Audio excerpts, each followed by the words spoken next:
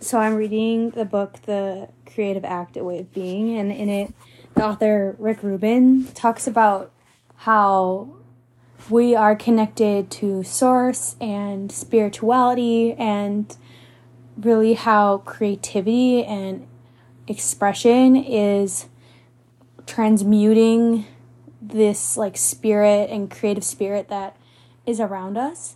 And I absolutely love this idea, and I've spoken about creative spirit on the podcast. But another thing that he mentions in this book is just to pick any book and open it to a page. And before you do that, just set the intention that whatever page you randomly open it to and whatever you read first, that is a message sent for you as like divine guidance. And I would like to do that with you right now. So I invite you to find a book that your intuition calls you to use for this activity. And sorry, there's a dog barking in the background. So find the book and then just open it to any random page, and then we'll read it together. And if you don't have a book by you, then let's say it counts that I'm going to open this Rick Rubin book, The Creative Act. And for all of us listening, this can count as our divine guidance for this moment. So here we go.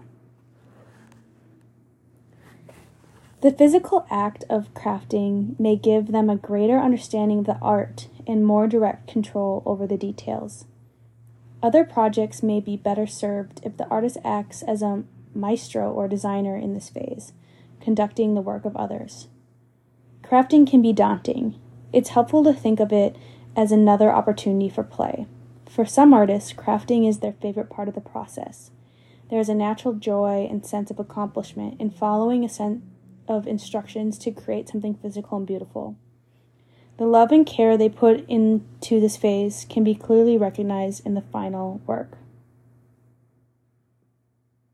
So whatever that lands, however that lands for you, just let that soak in. And maybe you don't quite know quite yet, but it really is around crafting. So how can creating something be play? And that's really the intention that I have for this 100 days of momentum that feels really, really real, of just forgoing rules and even strategy and even like trying to show up a certain way.